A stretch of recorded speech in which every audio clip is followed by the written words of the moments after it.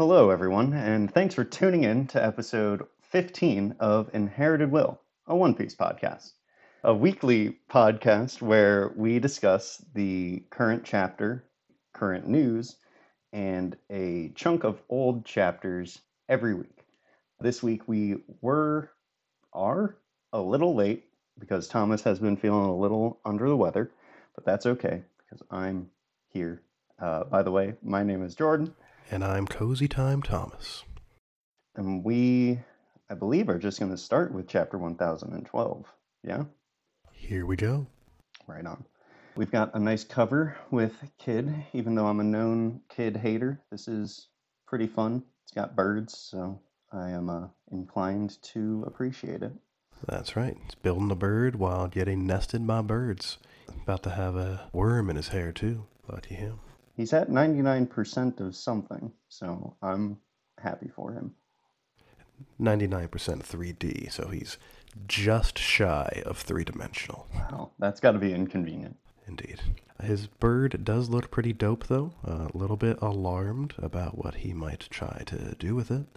But, we gotta make do with the materials we got, just like Kid himself. Yeah. I mean, this is the 81st of these, I guess, so I would hope he had it pretty fine-tuned by now. Right. Let's jump right on into the chapter proper. We're back on the connecting hallway from Treasure Repository 2 floor to Castle 3 floor, and that's a mouthful, Oda. You had to have 2 full boxes for that one. Mm-hmm. Izo here, running alongside Kiku. Kiku's not all that impressed with the arm injury she's recently taken. To her, it is merely an itch. That's also the title of the chapter, so is that something more significant than I think it is, or is it just kind of giving them the spotlight? I think it's just meant to put the spotlight on them. I think that's how I took it. I just wanted to make sure that I wasn't missing something. I think the term itch was also mentioned a little bit later when Yamato's about to run out of the room with Momonosuke. Oh, itching to fight. Indeed. So it might just be like a recurring theme in the chapter. That's true. I guess there's no need to do a deep dive on one word, huh? Even though we already have. That was a mid-dive. Mm-hmm. Nekamamushi, we can see in the background down there running alongside. Who is that he's running alongside? I would assume that's Izo. I mean, just based off of the hair shape and the apparent dark cape.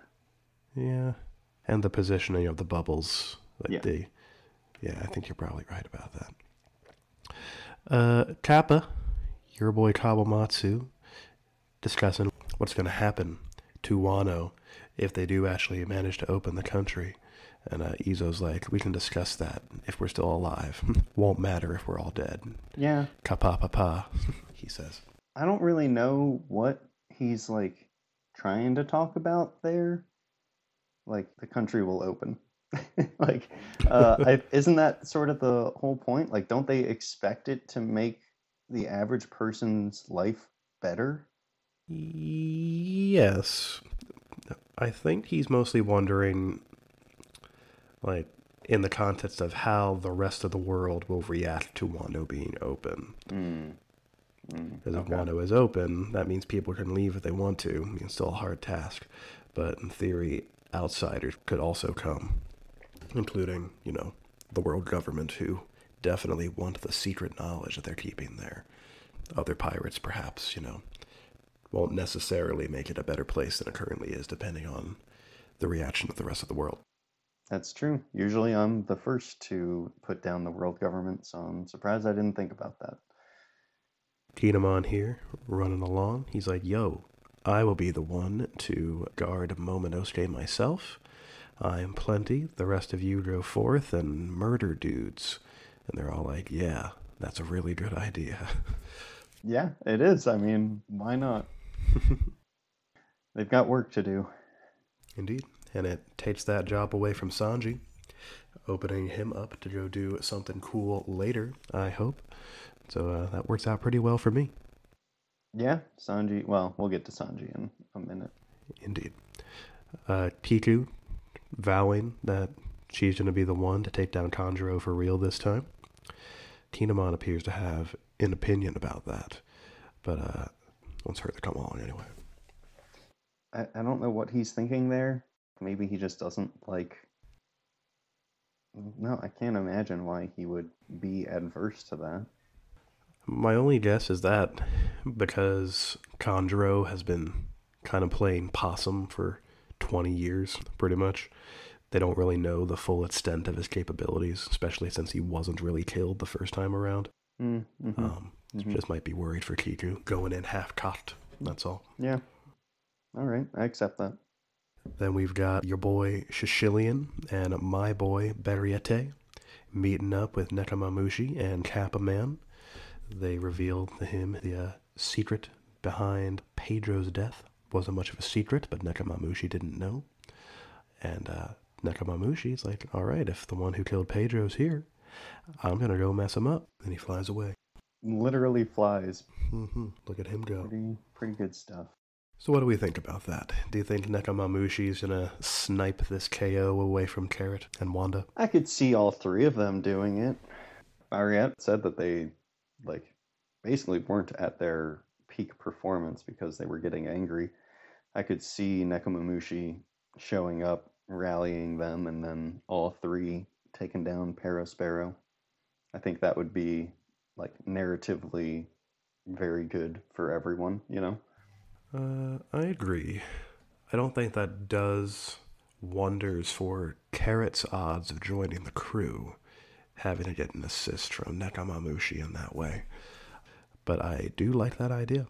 I think that's the most likely option as of now. Yeah, it's fine by me if Carrot doesn't join the crew. I like Carrot, but, if that's not the plan, that's not the plan. Indeed. I'm strictly Carrot neutral when it comes to the Straw Hat question. That's a very good way to put it. Very much so. Then we're back in the first floor crawl space. As you can see, it's right in between floors 1 and 2 on Oda's trusty map here. I appreciate his X marks the spot. I like the explosion next to the X mark. Yeah, is that from where Big Mom blasted in? Was that on floors 3/2? Is that what's going on there? Could be. There's been a lot of blasting lately, if you think about it. Yeah, that's true. It's been a whole mess on all 5 floors. Yeah, it's something important, and I'm glad it's noted. Just kind of wish I knew what it was. Agreed. Yamato firmly believes Shinobu and Momonosuke to be safe for the moment, and because they're assuming that the enemy's going to assume that they're all still together, Yamato's going to go forth, act as a decoy, and lure away the enemy with his very trusty Momonosuke twin doll. I love this moment. It is just adorable. The combination of how terrible the Momonosuke doll actually is and how proud Yamato is of it, combined with the itch kanji floating around. Yeah. Yamato and Luffy are such kindred spirits in that they just want to go fight something, and it really shows here. Indeed. Momo's and Shinobu's reactions, even though we see the back of their heads, still very good. Quite so. Like I said, Yamato's rushing off, but before he goes, he's like, hey, let's do a quick Luffy check-in, Momo. What's going on up there? He's like, well, everyone appears to have ditched Luffy. It's a one-on-one match now. To which Yamato responds, one-on-one, I have to hurry. So do we think that means that Yamato's going up to the roof to help Luffy? Most likely. They seem to have some sort of plan or inside knowledge here. And, I think it's pretty clear that they are headed that direction. What they're going to do, no idea. I mean, we've seen that Yamato's pretty buff.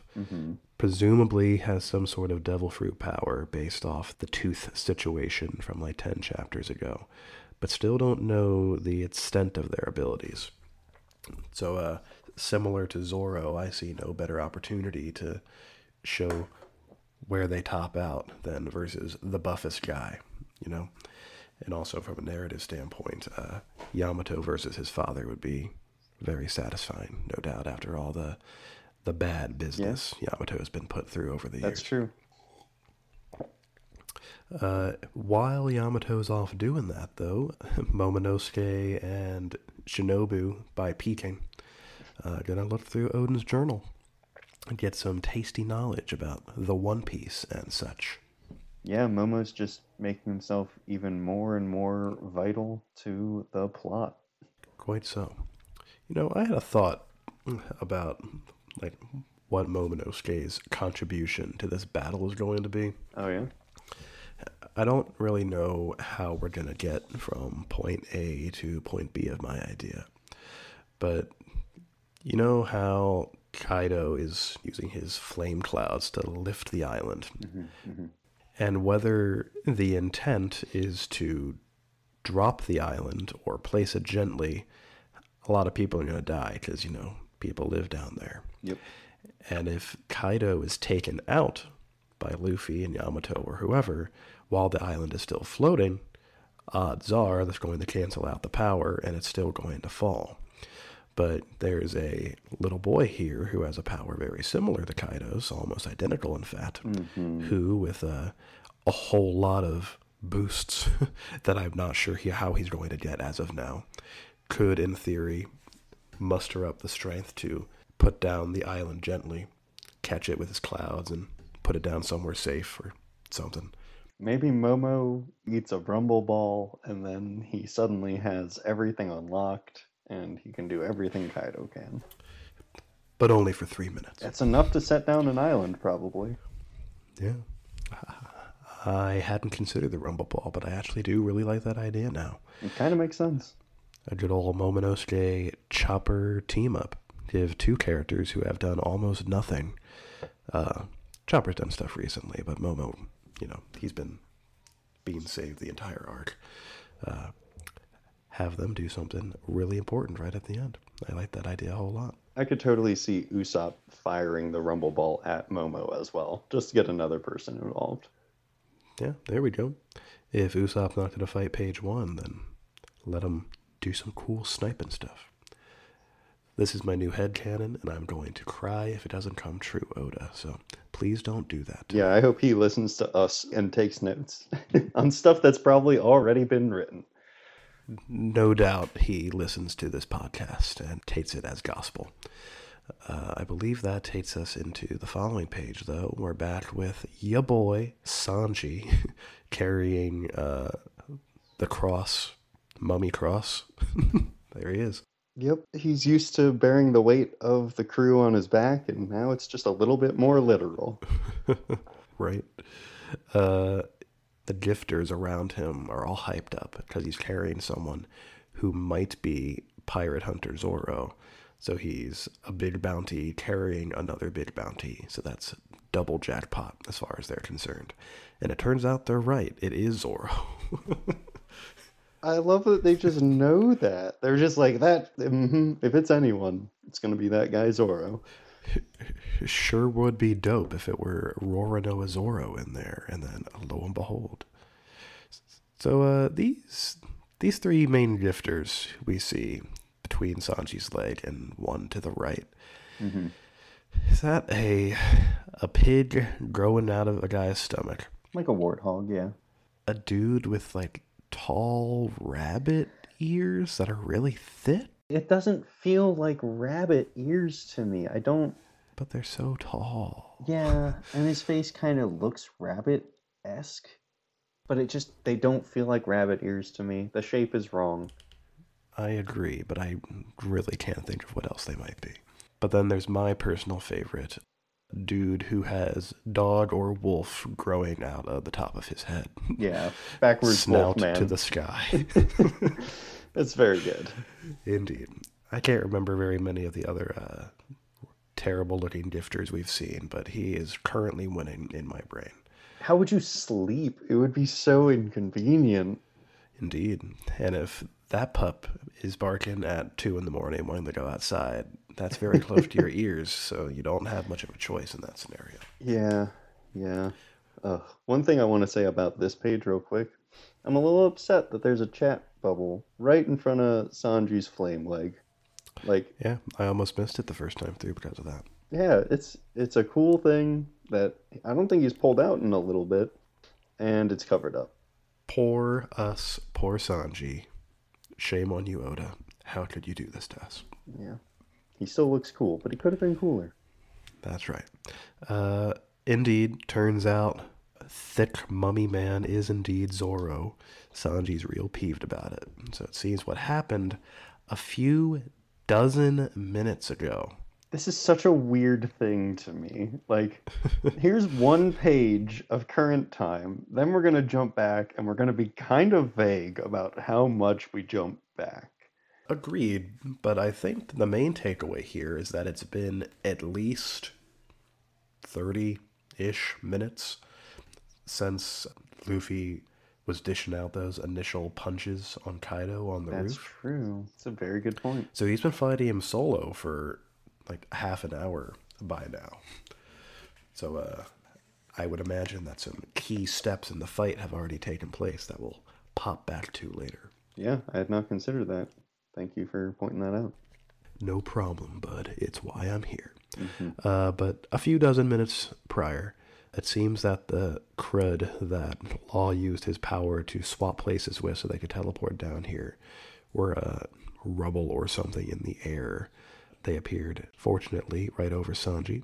Sanji, being a cool guy, catches the two of them, questions Zeus. Zeus dips, and Law, being a real cool-looking guy. Yeah, an even cooler guy than Sanji. I can't believe he's sitting on his shoulder like that. Like, he gets caught, and then he props himself up like a badass. It is so good. He's like a cat that's just like perched on someone's shoulder. Just feels natural there, you know? Yeah. Legs crossed, feeling good, dishing out some exposition. He's got the cape underneath him to provide cushion. It's beautiful. Feeling cozy. Zoro's not looking quite as good. But Law dishes Zoro with Sanji, gives him some vague advice about how to fix him, even though Sanji doesn't really have any knowledge about any of that. And then he just dips to go fight Big Mom, from the sounds of it.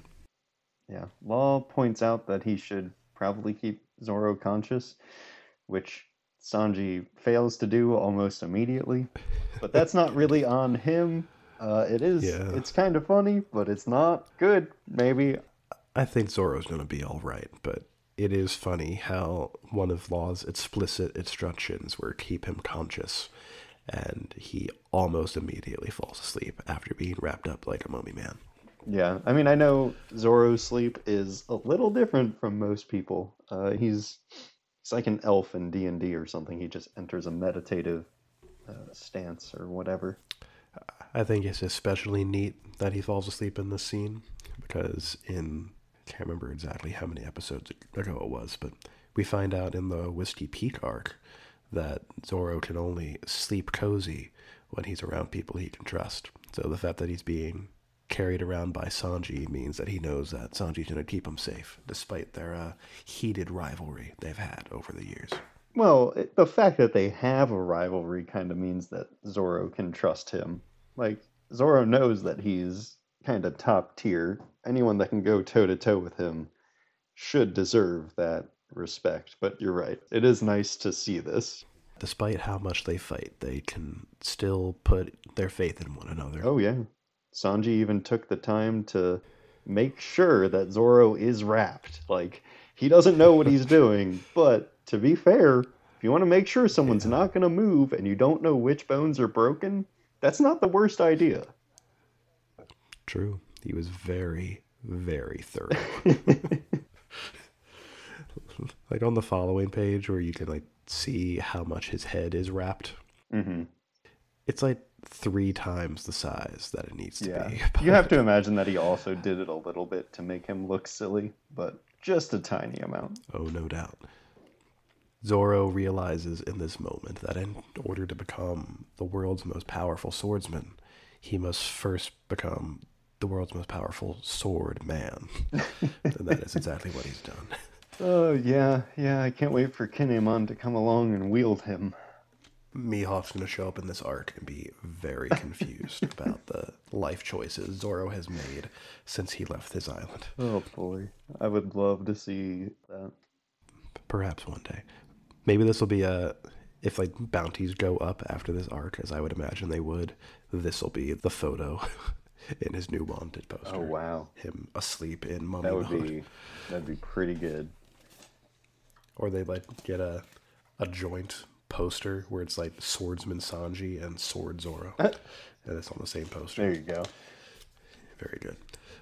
In the meantime, Kawamatsu and Izo have happened to wander into the area that Sanji's in. Kawamatsu has informed Sanji that there's no need to go after Momonosuke anymore. Kinemon's tending to that business. And Zoro waits up just long enough to make the suggestion that they go to the performance floor, where the meat and potatoes of this fight is currently happening, outside of the Big Mom and Kaido business happening elsewhere. Yeah, we're starting to gather a whole lot of people in that space. Indeed. That means Sanji and Zoro and Kawamatsu and Izo are all heading to where Marco, Queen, and King are. Those are the three main guys. Well, and Chopper, right? And Chopper, but also Drake and Apu. Oh, yeah. They're also there, having their scuffle. A lot of heavy hitters down there. I'm sure Frankie will end up there soon. Maybe we'll see Jinbei at some point. Maybe.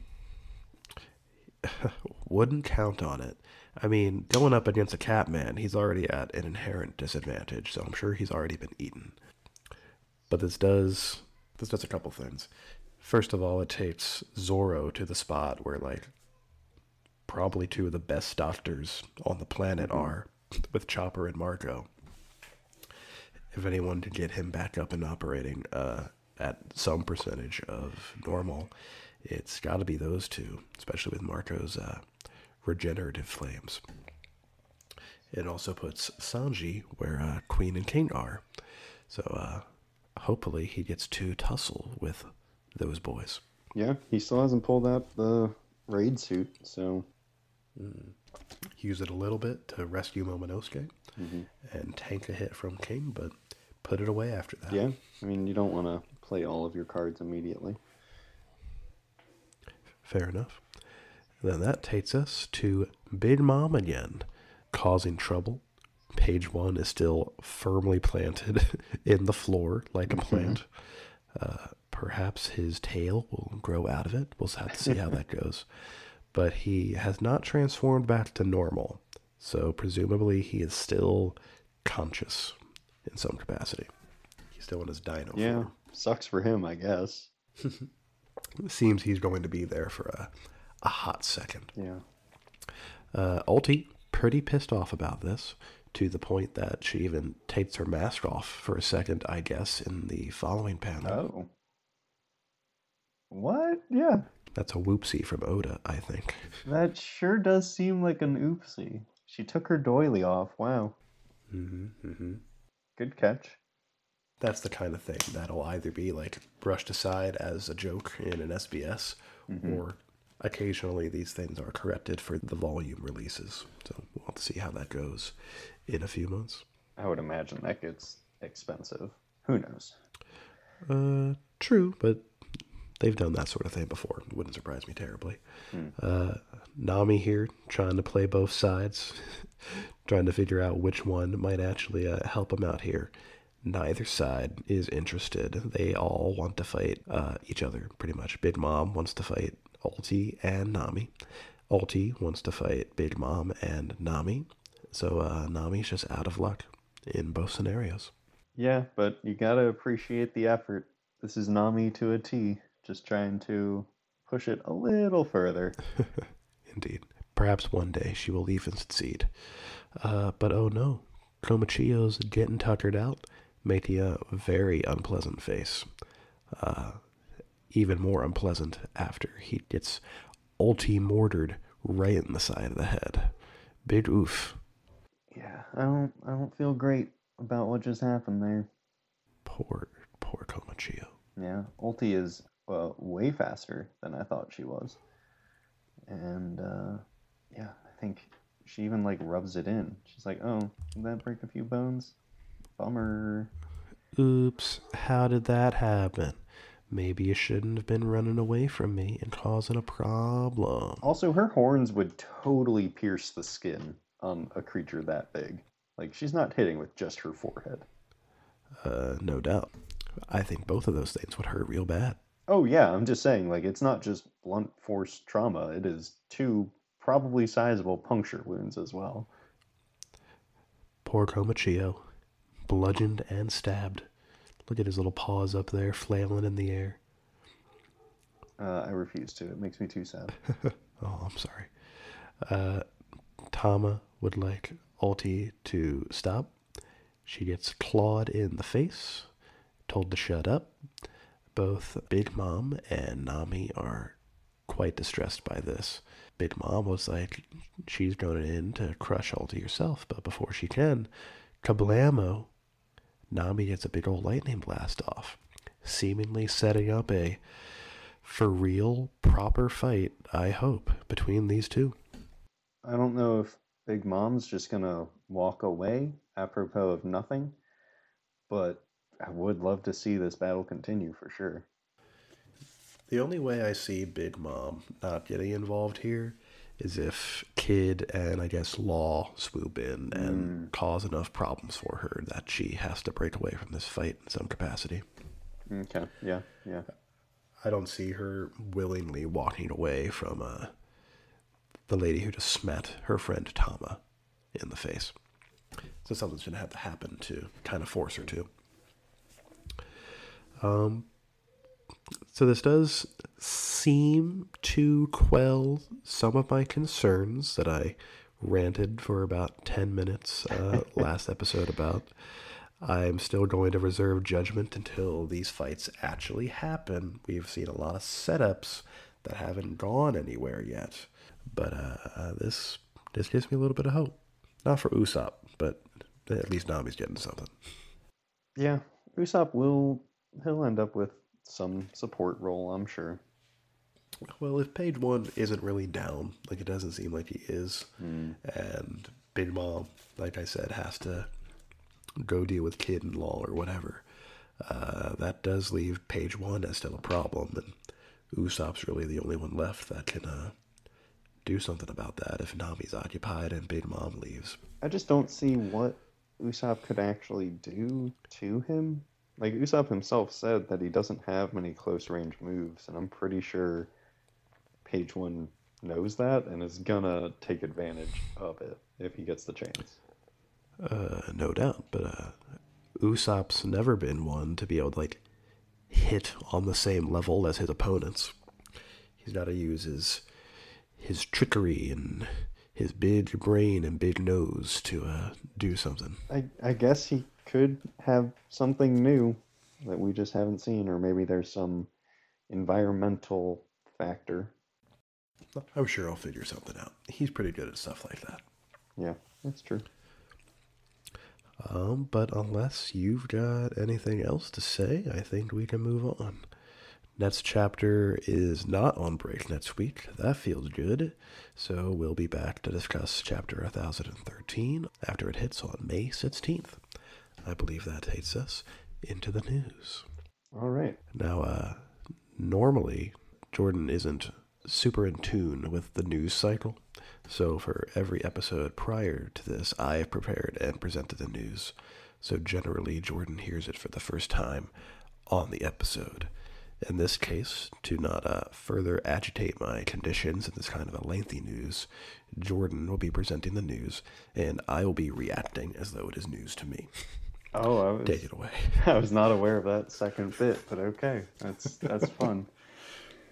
All right, so we've got a lot to cover this week since a set of Viva cards were released and the results of the global popularity poll were announced. We're going to start with the juiciest bits of the Viva cards. So we get some stuff like character heights, blood types, birthdays, stuff like that. If you want the full list of new info, a link will be included to Archer's website in which he lays it all out in detail.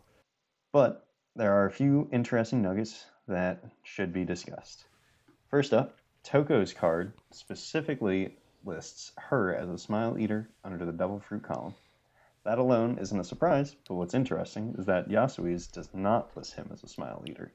The implication here being that he isn't, and was just pretending to laugh all those years to help the people of Ebisu Town. Good. Wow. I'll just sprinkle those throughout. What shocking news. I do think that's pretty tight, though. I mean, we're just assuming that that's the implication, but big if true.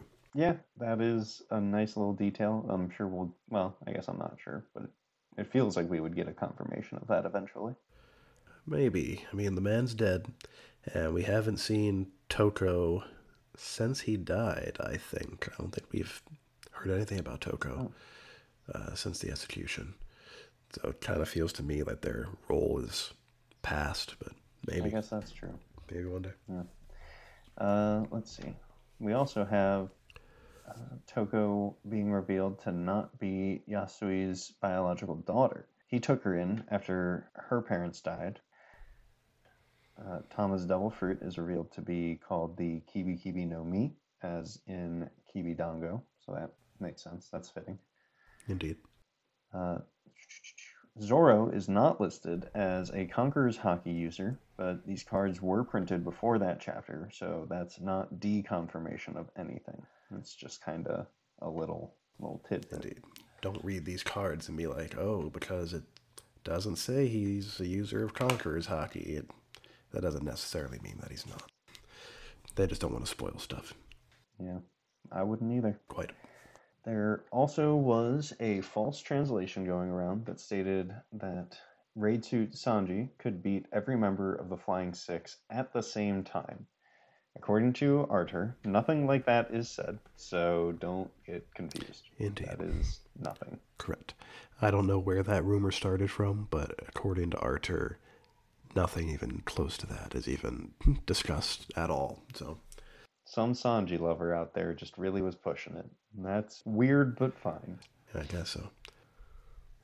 I'm inclined to believe that Sanji probably could beat any member of the Flying Six in his raid suit, aside from, I guess, by technicality, Black Maria. But at the same time, seems a bit much for any of the Straw Hats. 6 people at once is just, that's a lot. Like, if they can actually put up a fight of their own, yeah, you'd get overwhelmed these are pretty like quick. Former captains of their own crews. Ulti and Page One were, well, Page One to a lesser extent, but Ulti was kind of giving Luffy a run for his money back towards the beginning of this arc. You know, without gears and all that, but even so. So, Sure. They're buff boys. Worth noting.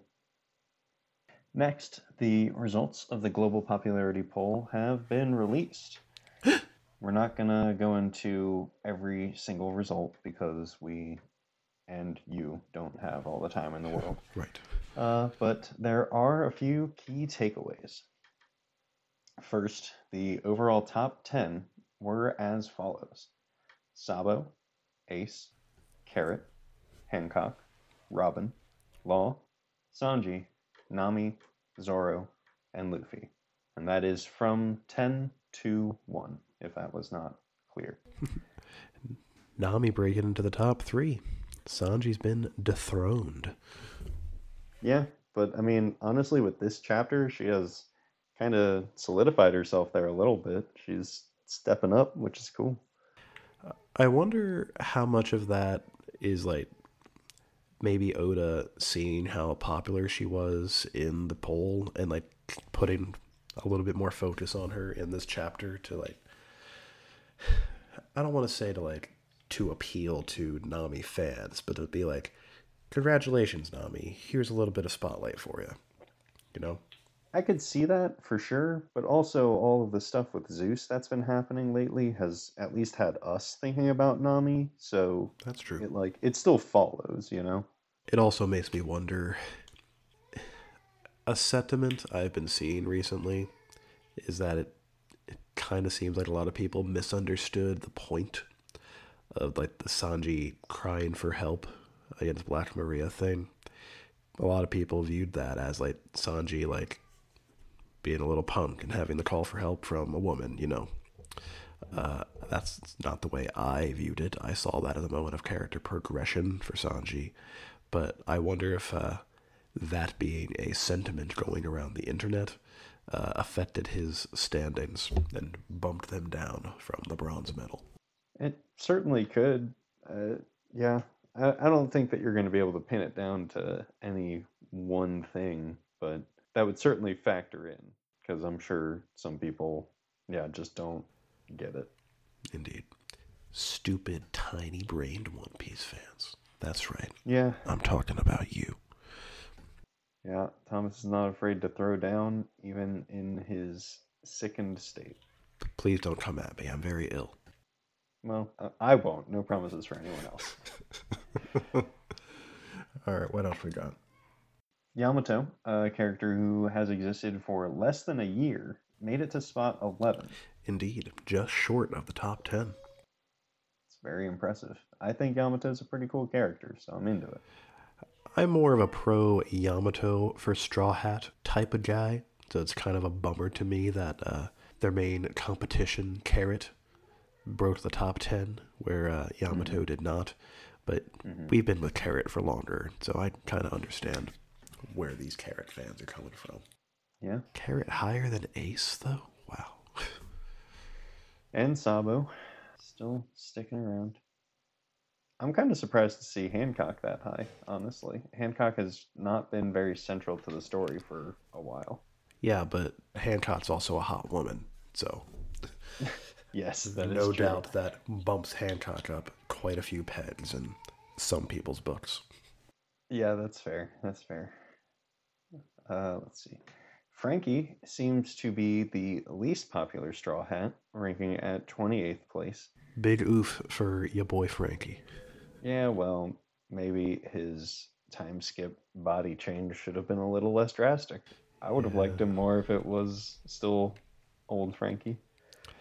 Agreed. I mean, I certainly don't like his design as much these days, but he's still probably in my top 5 Straw Hats. I like his attitude. He's fun. I don't know. I think I prefer the other comedy to his most of the time. But he does have some really standout moments for sure. But Jordan, his hair is so blue. And it's very fun to play with. And you give him different liquids. It's a good time. And you hold out his nose and a new hairstyle pops out. Yeah. That's great. It's lovely. It's good. Not good enough to get him above 28th place, though. 28th? Oof. It hurts me, but I'm just going to have to live with it, I guess. Good. Nami, Robin, Yamato, and Carrot were the top 4 in Oceania. Nami was also number 1 in Latin America and Europe. So, she's really doing all right. Lots of Nami love. Nami, Robin, Yamato, and Carrot being the top 4 in one of the regions is amazing. Luffy's been number 1, everywhere for every popularity poll ever. I mean, they've always been in Japan, of course, but him not even breaking the top 5 in one of the regions is bananas. Yeah, maybe there was some internet conspiracy where a whole bunch of people banded together to skew the results. Could be. And our final note on that, the most important note probably, Whoop Slap made it to 37th in the overall results. A mere 9 below Frankie. I can't believe those people made that happen. That's very good. Oh, man. Whoop Slap, greatest character, at least the 37th greatest character. I'm happy for the memers of the world. Yeah. It's the will of W. That's right. Anything else going on in the news today, or shall we go ahead and jump into the reread segment? I think that's all the news, which is nice, because I am ready to get into chapters 167 to 179. Indeed. That takes us through the conclusion of the first Luffy versus Crocodile fight. Goodness me, things are heating up. Yeah, that's kind of what this chunk is all about. It's Well, it's a lot of building, and then we do get some payoff at the end. Turning up the heat. Yep. You got that right, Thomas. Quite so. What's your first thought on this chunk of chapters? This juicy, juicy chunk. Well, it's just a really nice setup. I'm pretty sure this is straight up said in the writing, but every one of the parties involved here thinks that they are doing the right thing. Like they are protecting the people of Alabasta in their heads. And that's the best kind of conflict there is. You know, you want everyone to feel justified. You want to feel like the villains are at least logical in what they're doing, and you could see where they're coming from, even if you don't actually support them, you know? Yeah, and it's especially bad in this particular, like, three-pronged conflict, because two of the parties involved are being led by the nose into a conflict with each other that's going to result in, like, a whole bunch of, like, pretty much innocent people just being murdered at the behest of party number 3. Yeah, I mean, it's basically just me giving kudos to Crocodile for planning this out. Like, I know I said either last time or the time before that, who cares, that he overlooked some things. And he did. And he kind of continues to. Less so now. But, I think the things he gets tricked by in this chunk is a little bit understandable than him just, like, missing stuff. Exactly. A few chapters ago. Exactly. So yeah, it's just, I don't know, it's a good setup. I wanted to point that out. But like on the point of motivations, I thought the little scene where the child comes up to Koza and wants to join, like it just, I don't know, it hit hard because that of course is going to spur Koza on. That's him in the past, and now it's been so long that an entire another generation could get caught up in this stupid fighting, and he just can't let that happen. And he's been planning on doing this regardless, but if there was ever going to be a straw that broke the camel's back type deal, this is a good one, you know? Quite so. He spooked that kid, or tried to spook him real hardcore into backing down from trying to fight, and didn't work out. The kid still wants to fight, and that kid goes on to be a witness to a very important act that very nearly threw a big old wrench in Crocodile's plan, but fortunately, known bad people and murderers, Mr. One and Miss Doublefinger, put the kibosh on that real quick. They sure did, yeah. I don't remember if the kid wakes up eventually. I guess it doesn't really matter at a certain point. The motions are already started, but Indeed. Certainly not going to wake up in time to stop the conflict, but might get close. Feels bad for the kid for sure. Speaking of feeling bad, the crew, after working towards being at Rain Base, finally make it there, and chaos immediately follows. Oh yes. However, they kind of thrive in chaos, and it was their plan anyway to just sort of run in and try to take down the man Crocodile. So they charge in and are immediately caught. So that's cool. That's good. Now, when they got there, Robin told the goons to escort them in the VIP room. And they only ended up in that cage because they ran towards pirates instead of VIP. So what do you think would have happened if they had actually gone to the VIP side? I think it's very possible that just both sides were trapped. Oh, for sure. No matter which side they went to, it would have been a bad time for them. Yeah, I wholeheartedly agree. Yeah, I can't really speculate about anything else. I think both being trapped just makes the most sense. Quite so. Right. Vivi, Chopper, and Sanji all kind of separated. They did a scatter move to buy time and hopefully not everyone get caught. But Vivi specifically gets confronted by some of the millions and Robin. And then, Pell shows up, which is great. But Robin says that she's never seen a man who could fly, which I assume is to be taken pretty literally, since I'm not sure about at this exact moment, but both she and Miss Valentine can effectively fly. Um, I don't think Ramen can use her wing move at the moment, but Miss Valentine certainly has her umbrella float thing. But the whole flying business, even what Pell says, like only 5 flying devil fruits are known to exist, Mm-hmm. is a little bit nonsense. Yeah. I mean, even just considering like the well-known ones of the world, Mm-hmm. right? Pretty much any Logia can fly. Crocodile can basically fly. Smoker can fly. Anyone with a Lodia type fruit can fly, pretty much. But excluding Lodias, the 5 I could think of were Shiki, Yep. the world famous Golden Lion, Pell himself, right? Mm-hmm. Marco the Phoenix, #1 guy of Whitebeard's crew, Yep. Kaido, Yeah. Emperor himself, and King, the #1 guy Sure. of Yep. Kaido for a long time. You can even count Big Mom, since she can make the homies that can make her fly, and she's been Yeah, doing that for many that's years. true. That's But true. that's more like a weird application of her power instead of like Right. it inherently having that ability. Yeah. Fujitora can make stuff float with his gravity stuff. True. He's not famous yet. But there's also those, like, even just fruits that explicitly grant flight just by their natural being. There's those 2 Tontada in the Dressrosa arc that have the ability to transform into bugs. And there's like a bee and like a beetle or something, but they can both fly. I'm sure there are plenty of others examples that I could think of, but 5 flying devil fruits is a load of crock there. Hell, Yeah, I guess Alabasta does not have that wide ranging of an intel net, so I'll let him off easy. indeed. Don't let this happen again, Pell. You know I come to you specifically for as much information as I can find.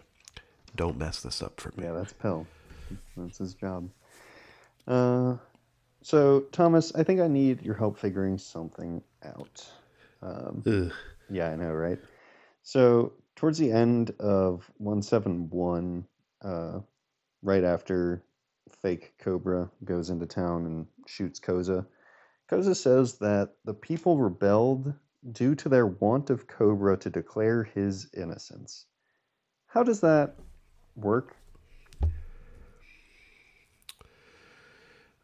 I think the implication is Koza specifically wanted there to be some greater conspiracy beyond just Cobra being a bad man and stealing the rain and not wanting to share with the common folk. His hope was that indeed the king was innocent and that there was a crocodile-esque figure in the shadows pulling the strings. That's not what he states here, but that is the closest guess that I can make to make it make sense. I feel like I kind of got the vibe. It just was not laid out as well as it could have been, which is fine. I mean, it's whatever. We get there. We understand. Just wanted. Look at you, always needing Oda to spell things out for I you. like to make sure of things, you know. And then later trying to make me spell things out for Now you. that is truly heinous. I see right through your game. No, always. So, oh yeah, Sanji's restaurant Le Crap is open for business once more. Indeed, cool guy Mr. Prince here to kick butt and take names. Yes, and with Chopper on the payroll with him at Restaurant Le Crap, he is more effective than ever. Indeed. This is a very dope scene for Sanji. Well, yes, it is very good for Sanji, and I am kind of going to let that be what you talk about if you so choose. I really liked the bit with Chopper where he has to be the decoy, and at first he's all timid, like, I am Mr. Prince. And then he sees that he's actually helping, and he gets so pumped. I love that scene. Even though he's in his, bigger form, it is just so cute. Agreed. I think this is Chopper's first major contribution. I mean, you can call it major if you want to, but his first proper contribution to crew activities since joining. Yeah. So That's pretty dope. And he does it taking advantage of like his unique power to be a decoy as a big guy and then sneak away by transforming into his normal tiny man size to escape crocodile. It's all pretty dope. Which is also a like mirror of what Bonchan just did. Like it's using Crocodile's own move against him to a certain degree, you know? Yeah, pretty much. I think it's also pretty cool for Sanji that he managed to, like, with very little information about what was going on the inside, he just probably knows that his guys have been, they're inside the building in some capacity. Manages to outwit known smart guy Crocodile by speaking to him on the snail. He got a goon to pretend to shoot him to lure Crocodile out. Got Chopper, calling himself Mr. Prince, to run around beating up guys to lure Croc even further away. Meanwhile, Sanji's gotten to the building, breaks the bridge so more goons can't get in, and Chopper transforms and sneaks off to make his great escape. And also, Sanji took the time to look real cool sitting at the slot machine before anyone had a chance to notice him, and that's really the cherry on top. Indeed. I wonder how much he won on that machine. Oh, it was a complete wash. But he won Vivi's affection at least a little bit. That's the real prize. Looking cool matters. We've said it forever. And then that panel where he kicks that crocodile right in the tummy, sends it flying into the air. Iconic. It's quite good. At least to me. I mean, then Luffy and Zoro pop out of their cage and they respond by taking out like 4 of them each, but they have a lot of pent-up anger right now. Quite so. Here's a fun fact you might not have known, Jordan. Remember that scene, like before all the business about like how they escaped was revealed, where Crocodile comes in and everyone's gone and it's flooded and Mr. 3 is floating there with a note on his chest? Mm-hmm. Have you ever wondered how Mr. 3, a Devil Fruit user, was floating? That's a good point. What? Turns out, I mean, I didn't notice this first read through either, but in a later SBS, Oda is confronted about this, and he states that Mr. 3 landed on a piece of super floaty wood. And that's how he's able to float there despite having eaten the devil fruit. But the cool thing is later when they're leaving Fishman Island, Oda brings it back by making that substance, the super floaty wood, the like super buoyant thing that they use to pull their ship. Oh, really? Back up to the surface. Indeed. Huh. All right. Well done, Oda. That's the good shit, man. He made a mistake, but then he makes it plot relevant. Like a long time later. Yeah, that's like 500 chapters from now. It happened. Someone pointed it out. He like wrote on a sticky note, super floaty wood. And then after 5 years or whatever, he finally got to take it down, crumple it up, and throw it away. Oh my God. He was like stressing like 2 a.m, like, I gotta come up with something to help them like get back up to the surface. I made a whole like scientific thing about how they get back down to the bottom, and then like his like desk lamp falls over or something. It happens to shine on the sticky note he's got like across the room, and he's like, "That's it. It's perfect." Good old Oda, bringing it back. Yeah, that's Good nice. point. Thanks for pointing that one out. So. Before they got out, why couldn't Smoker just kind of dissipate through the bars? I've always wondered this. This has bothered me for 20 years, Jordan. Yeah, it's not like he was keeping an eye on the Straw Hats. It's not like the Sea Stone give off an aura of the sea or anything. I really don't know. I mean, maybe he was just worried that his body he wouldn't be able to control his power well enough to like get through it without touching the bars at all. But there's also like they fell in through a tube, so why can't he just fly back up? Or like why can't Luffy shoot up? I don't know. It's a mystery. I'm gonna let those things slide, but it is like, I will not let it slide. It bothers me Yeah, even now. I probably would have, I don't know. You could have encased that cage in like glass or something, and then you'd actually be pretty good. Yeah, that's true. Make it airtight in some capacity and call it a day. Anyway, just Crocodile dropping the ball again, man. What a shame. I mean, it worked out well for him, but Yeah. well, it didn't really. But his cage idea was pretty good. It just, just so happened that Mr. Prince was on the case. It's true. And he had it all, well, thanks to Usopp, he had it all figured out. So then, right after that, Luffy effectively saves Smoker's life, right? And then Smoker immediately returns the favor. So, do you think that he's just the kind of person that can't stand having debts, even if it is to a pirate? Or do you think that he maybe fell for Luffy's charm a little bit, like so many others have? You think it's a combo of the two or something else? What's going on there? I think it's a little bit of both. I mean, he certainly hasn't fully fallen for Luffy's charms, because we see way later in Marineford that he's still not going to pull his punches with him. Mm-hmm. But I think in this particular instance, Smoker recognizes that Luffy appears to be trying to do some good for Alabasta. Mm-hmm. So having him on his side-ish is beneficial for the time being. And that, once this situation has been resolved, we can go back to being, mortal foes or whatever Smoker considers them to be, I guess. I mean, yeah, there aren't that many Marines that are more closely tied with the Straw Hats, though. Like Garp for sure, and Kobe now, and I guess Drake too, by extension. But like, not many others. Well, okay, I mean, a bunch of people have been keeping an eye on them, sure. But as far as interactions go, like Smoker's up there for most. Yeah, I think he might indeed take the prize for most Straw Hat run-ins, just by how many times they've blown food in his face in Alabasta alone.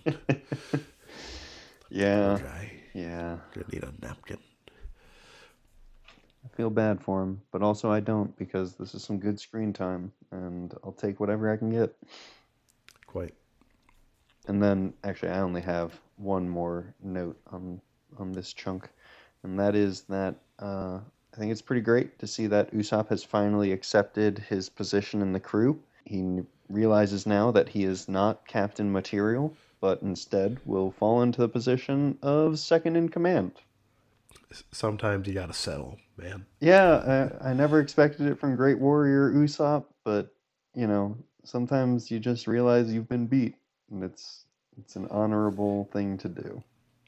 I think that just really hypes up Luffy to be the one in command of someone as powerful and as feared as Usopp is. That means if Usopp's willing to bow to this guy, he must be like twice as scary. That's true, yeah. Still jobs real hardcore to Crocodile, but, who wouldn't? He's a scary Sandman. Yeah, no doubt.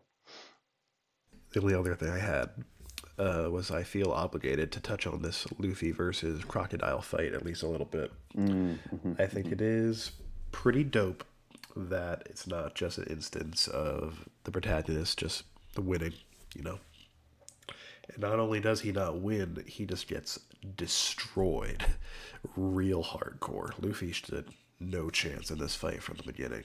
And he shouldn't, because we already saw not that long ago how much more powerful Mihawk was compared to Zoro. It made sense that someone on the same rank, I'm pretty sure Mihawk's under the Crocodile, but someone who is considered to be on his level by the populace, for that guy to be able to pretty easily bop Luffy as well. That's true. You and I both know that eventually Luffy uses cheating and trickery and chicanery in the form of water and then blood to steal the win that was rightfully Crocodile's, if you want to consider it that way. But for the moment, Crocodile is very scary. Not even Luffy could beat him, and it makes things look real bleak for the rest of the arc until he returns. Yeah, but at the same time, we get some really, really good Luffy bits where he doesn't even let Crocodile finish the sentences where he's like trying to goad him or whatever. He's like, I don't need you to goad me. I am fully goaded 100% of the time anyway. So Indeed. I don't care that I'm not doing anything. I'm gonna keep doing what I'm good at. Maybe it'll work. And he keeps trying stuff. Really appreciated his gum gum munch munch move that he learned from Wapol. Yep. Taking some good takeaways from that arc. Feels good. And then I believe that one of the last things we see in this arc is Robin lifting Luffy out of the sand. Is that correct, or did I make that up? Good question. I don't specifically remember that. I remember him falling into the sand. But I guess he did have to get out eventually. Indeed.